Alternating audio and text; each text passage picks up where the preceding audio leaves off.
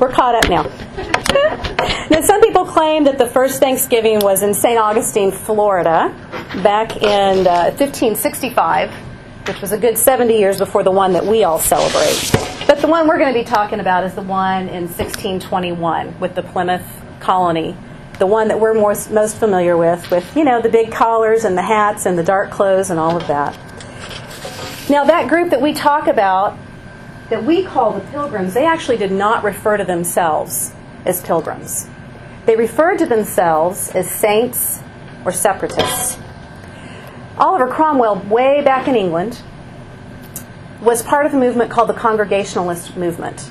Because by about 1000 AD, all of the power and control of the Christian church had been shuffled and reshuffled and reorganized, but basically was coming completely under the Bishop of Rome. And so any decision that you wanted to make as a little congregation out here in the wilds of England had to be run first through Rome. Any kind of thing that you wanted to do, any kind of movement you were seeing, all had to be filtered through Rome. So about 500 years after all of that power centralized, Oliver Cromwell was a little tired of the monarchy being in charge of everything and the church being in charge of everything. He staged himself a little bit of a revolt in England. And he was part of what was called the Congregationalist movement, which was to allow each congregation to act independently and autonomously and to run its own affairs. However, good King James, got your King James Bible? That's who we're talking about. He was not real in favor of this, can you imagine? He was not real impressed with this movement. And so he declared this group of Puritans, Pilgrims, Separatists, he declared them to be very, very undesirable. This was just a lot of monkey business in the kingdom and wasn't appropriate under King James' rule.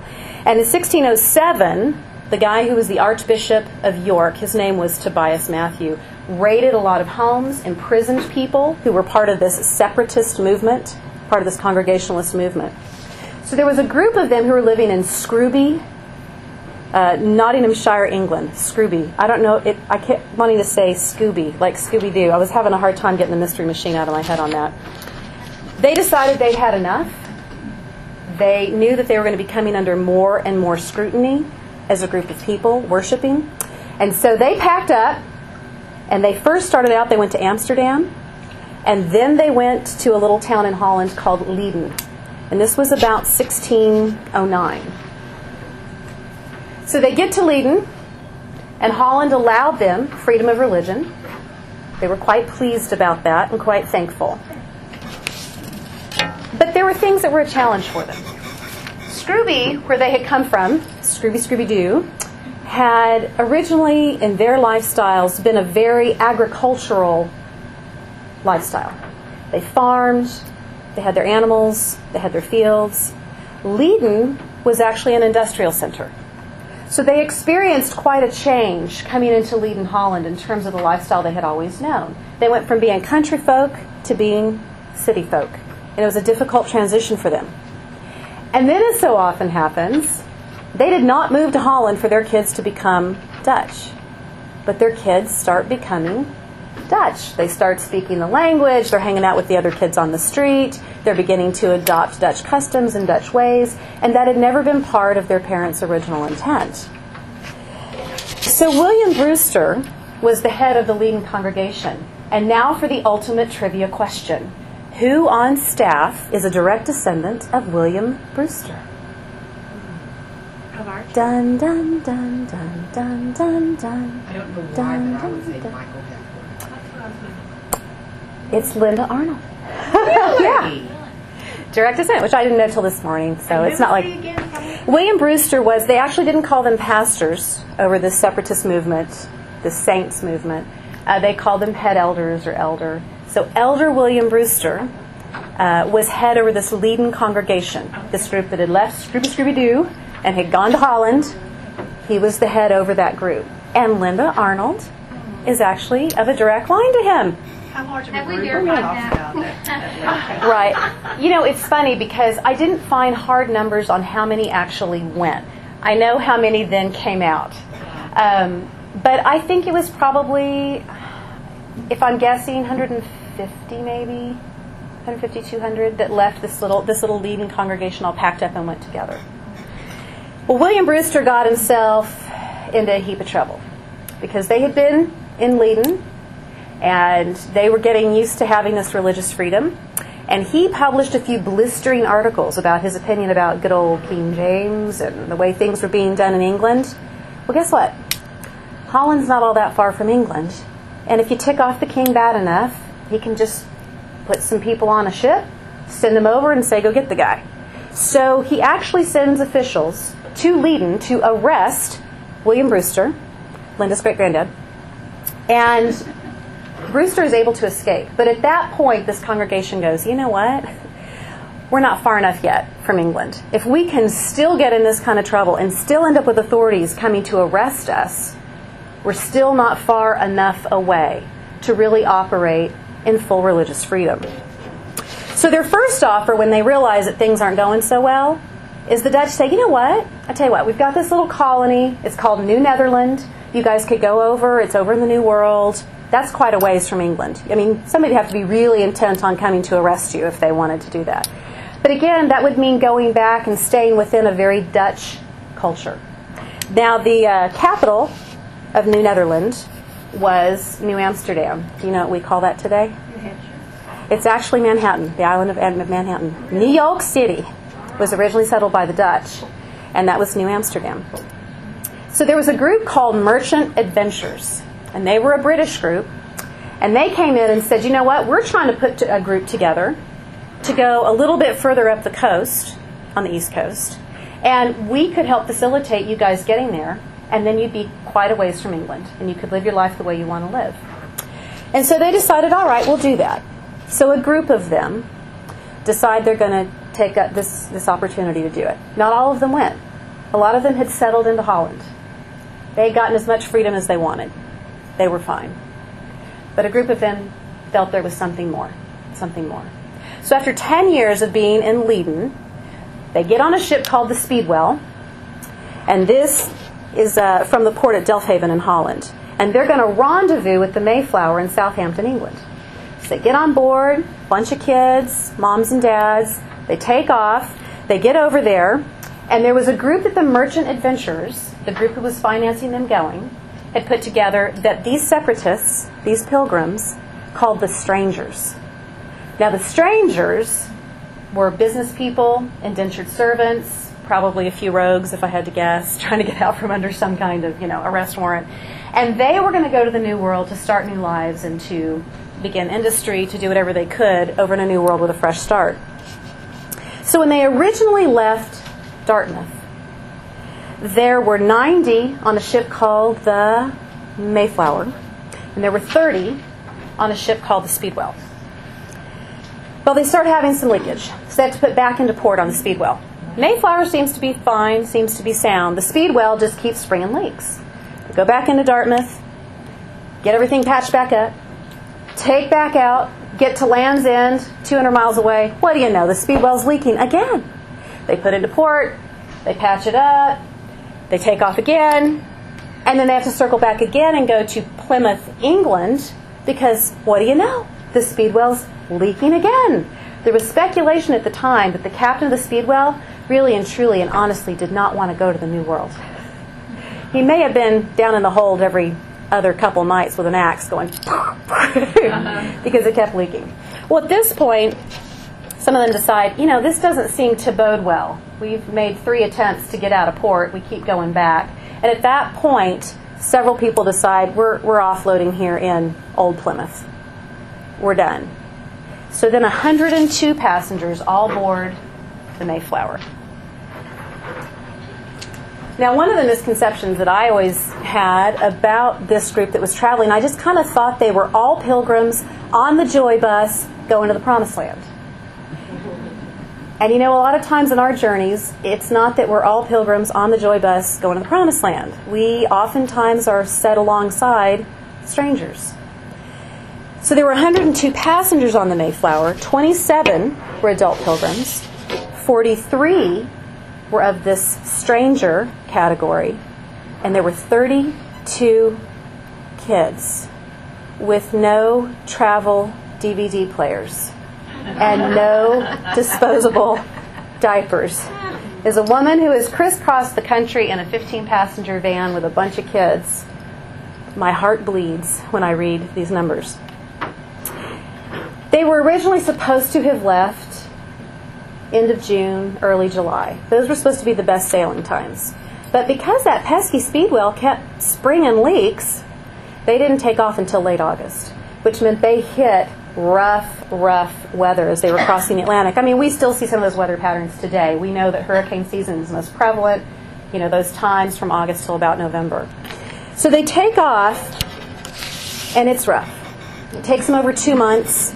They actually don't lose many people on the passage over, which fascinated me. I think maybe it was, isn't this honorable to those who passed, but I think it was maybe 3 or 4 on the way that went over. Which, as you look at Columbus's numbers, just 130 years earlier, they were running, they actually did pretty well on these passages. I've always had this concept that you lost a lot of people on the passage over, but a lot of them make it. They make it. But they start trying to land where they actually have title rights to land, just up the coast a little way from this, New Amsterdam area, this New Netherlands area. They cannot get into shore. The shoals are so prevalent along this bay that where they actually think they have legal rights to land, they can't get there. So after trying, and now we're into December, and winter conditions are setting in, they track a little bit more north, and they have to renegotiate so they can land at what we now call Plymouth, but that's where they end up landing. So in December of 1620, you've got women and kids and the sick sitting on the boat out in the bay. Some of them have been on board now for 6 months without feet on firm ground. And the guys are getting in boats, and they're coming in, little rowboats, and coming in every day, and they're trying to construct shelters. Because on their original timeline, they were going to come in, it was going to be mild, it was going to be October, they were going to build stuff, they're going to get everybody housed and settled for the winter. And instead, they're doing the quick panic, build, lean-to kind of thing in the middle of these winter storms. That first winter, 45 of the original 102 immigrants die. Between December 1620 to about February, early part of March. 45 of them die. In my mind's eye, when I think about pictures of the first Thanksgiving, don't you always see like cute little women with the collars, and they've got the big platters, and the men have their cute little muskets, and the kids all have the little bleached collars. Of the 18 adult women who made the original passage on the Mayflower, 13 died that first winter. 1 more died that spring.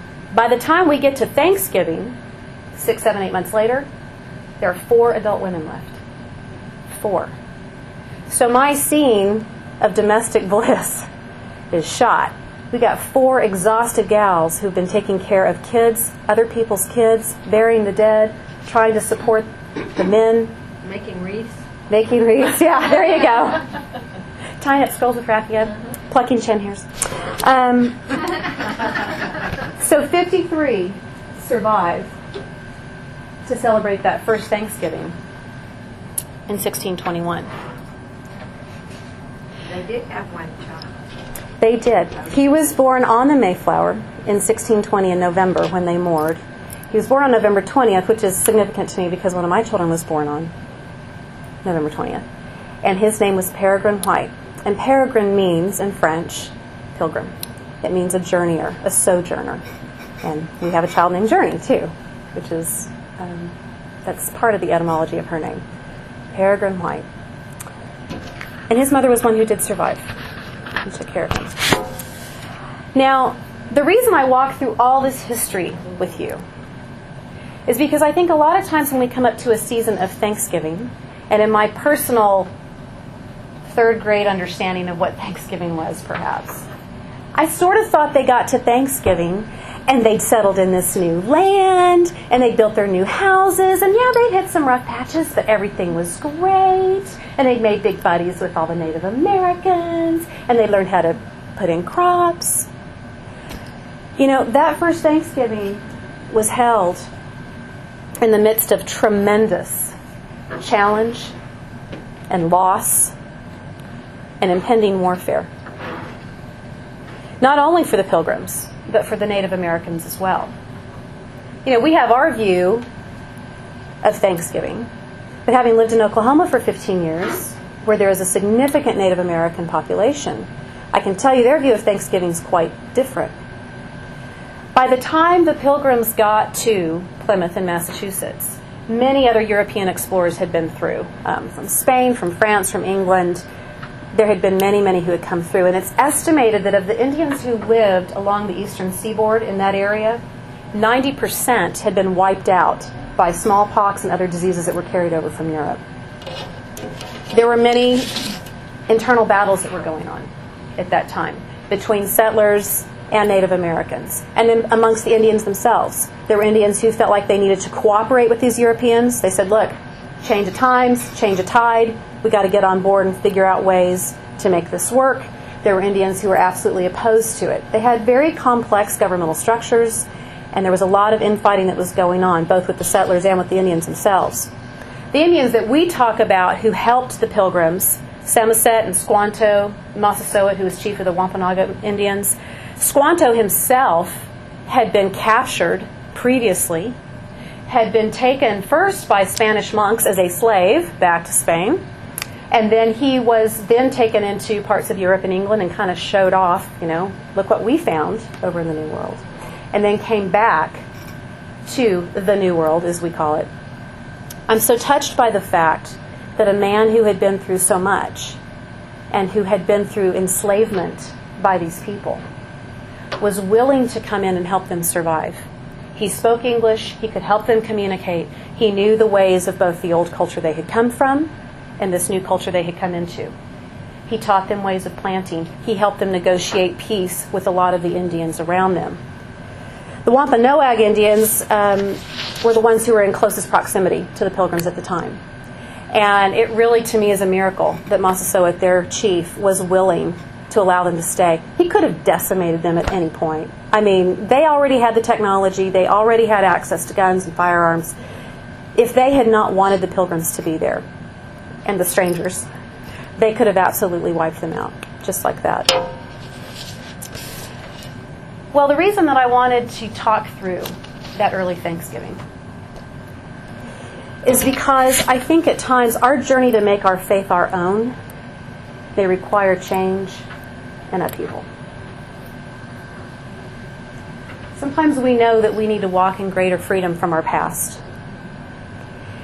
But it's hard to do. Jolly old England is familiar. And, Holland's fine.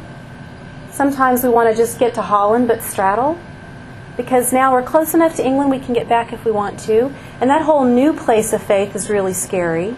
So if we just stay in Holland, we could always get back to what we knew if we needed to. But to really launch out in faith into uncharted waters and to sit amongst strangers and to face coming back into port 2 or 3 times. Have you ever been there where you're ready to launch out in faith and your boat springs a leak and you go back to port? And okay, Lord, now I'm ready. Send me. And you spring a leak. The admiration I have for the people when they put back into port the 3rd time to say, we're going. We're going to this new place. We're going to where we will have freedom. We are willing to risk it. We're willing to stay on the boat till we get there. The other example that when I look at the little pilgrim figurines that are going to march across my world this Thanksgiving is I want to remember the kind of blessing and maturity that comes in giving thanksgiving in the midst of great trial. They had undergone significant loss, significant illness. Everything was foreign. Everything was new. And yet both they and the Native Americans are willing to come together and offer thanks. We think of it almost like a big party, don't we? But the oral traditions from the time, including Native Americans who were there and passed on this tradition, and then the people who wrote about it during the time, they all said it was actually a somber and reverential experience. Not sad, not depressed, but very much a reliance upon the Lord. That they knew that everything was on that table had been provided through friendship, through Squanta's forgiveness, through what was part of the land, they knew they really had not brought a lot to offer. And the thanksgiving they were giving back to God was in seeing His amazing provision for them in the midst of tremendous trial. And when I see the pilgrims, particularly because Mike and I have been through a season now over the last few years of some moves, which I moved a lot as a kid and I swore I'd never do it again. And then I married this cute boy and, well, you know, we moved. But I think because I moved a lot as a kid, I've had such a longing for home. I want my house, and I want to paint a wall, and I want to mark my kids' height on the door frame. And I don't want to really have to go anywhere. I mean, I'm willing to step out in faith in other things, but don't change home. Let me have that as a central theme. And what the Lord had to really start working out of me 6 years ago was, I'm your home. I'm your home. Oklahoma's not your home. America's not your home. This world is not your home. You're just passing through. And your treasures are laid up somewhere beyond the blue. Because, you know, in their willingness to step out, they had to change their idea of home. Home became something over there, over on a distant shore. Because we're all sojourners here in this experience. We're not home yet. And seed sown in tears can bring a harvest of joy. They sowed seeds that first Thanksgiving that had to be bittersweet. They'd made it. They just hadn't made it with everybody they thought was going to come along. They'd made it, but it hadn't been shiny. They'd made it, but it had not been without scars. It had been a difficult, difficult path. But as I was researching this, I got onto the Mayflower Society's site. They have a really interesting site. There are 39 original Mayflower passengers that they can trace lineage from. There may be others that also have lineage linked back, but these are the ones they can document throughout American history. Of those 39 passengers that they can keep family lines, there are now tens of millions of Americans who are direct descendants to that line. Tens of millions. Do you think back in 1621 they were sitting around a table going, you know, I'm just betting y'all, I know it's been a little tough, I know it's been a little hard, but I'm just betting y'all in about 500 years there's going to be like tens of millions of Americans that are going to be related to us. It's the mystery of planting seed in seasons where you may not even be able to see it sprout. Tens of millions of Americans based on the deeds of 39 people who were willing to stay on the boat and travel all the way over. You know, I see some people in the Word that exemplify this to me. It was in Jonah. And Jonah has this amazing prayer that he utters to the Lord. You know, Jonah was supposed to head to Nineveh, and he was supposed to tell the Ninevites, you guys need to clean up your act, because our God's a righteous God, and He may be a little bit upset with y'all for the way you're behaving. He was supposed to go, and he didn't really want to go, and so what happens? He gets swallowed by a big fish of some sort. Now catch this.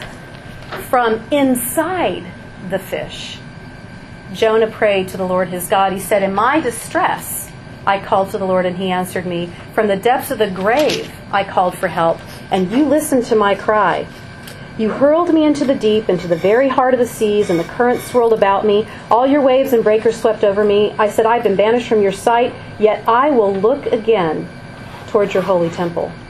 The engulfing waters threatened me. The deep surrounded me. Seaweed was wrapped around my head. To the roots of the mountains I sank down. The earth beneath barred me in me forever. But You brought my life up from the pit, O Lord my God. When my life was ebbing away, I remembered You, Lord, and my prayer rose to You to Your holy temple. Those who cling to worthless idols forfeit the grace that could be theirs. But I, with a song of thanksgiving, will sacrifice to You. What I have vowed, I will make good. Salvation comes from the Lord. And the Lord commanded the fish, and it vomited Jonah onto dry land. See, that might have been the prayer that I would have uttered once I'd been spit up. I'm out! Praise God! Song of thanksgiving him out of the fish. Jonah's wisdom, and he's a flawed guy. We know he's a flawed guy. He pouts again in 2 more chapters. You're like, dude. To quote one of my sons, dude. But he has the wisdom when he's still in the fish. And the pilgrims had the wisdom when they were still in the belly of the fish to utter a cry of thanksgiving. Because that's faith. When you're in the belly of the fish and you're saying, thank you, God, I'm going to look again to your holy temple. That's faith. It doesn't take much faith once you've been spit out onto dry land. It takes a lot of faith when you're in the belly. You know, Paul says that the cup that we partake of when we partake of the Lord's Supper is the cup of thanksgiving. And we know it's symbolic of the blood of Christ. That the very blood of Christ, part of the DNA of that, is thanksgiving. That somehow Jesus, through his suffering, was able to give thanks to the Lord. And then we quote this verse to each other a lot. We talk about if you need anything of the Lord, you just pray, you just petition. But there's a third component to the recipe that I think sometimes we miss. And that is this. Do not be anxious about anything, but in prayer, petition, and thanksgiving. Present your requests to God. I'm often good in a season in the belly of the fish to say, God, I need you. Hello. Can I move up to the top of the line? Here's my prayer. Here's my petition. And I forget to put in my thanksgiving. What a critical part of the recipe. So as y'all are getting out your decorations and your little pilgrims and you're thinking about big white starched collars, don't miss the humanity. And mixed in that gorgeous humanity, a gorgeous seed of faith. Not just with the pilgrims, but I think with Squanto, the kind of faith he had, the kind of forgiveness he had to facilitate these people. But their willingness to give thanks, to take a pause in the middle of literal famine, literal illness, literal warfare, to stop and give thanks to the Lord of the harvest.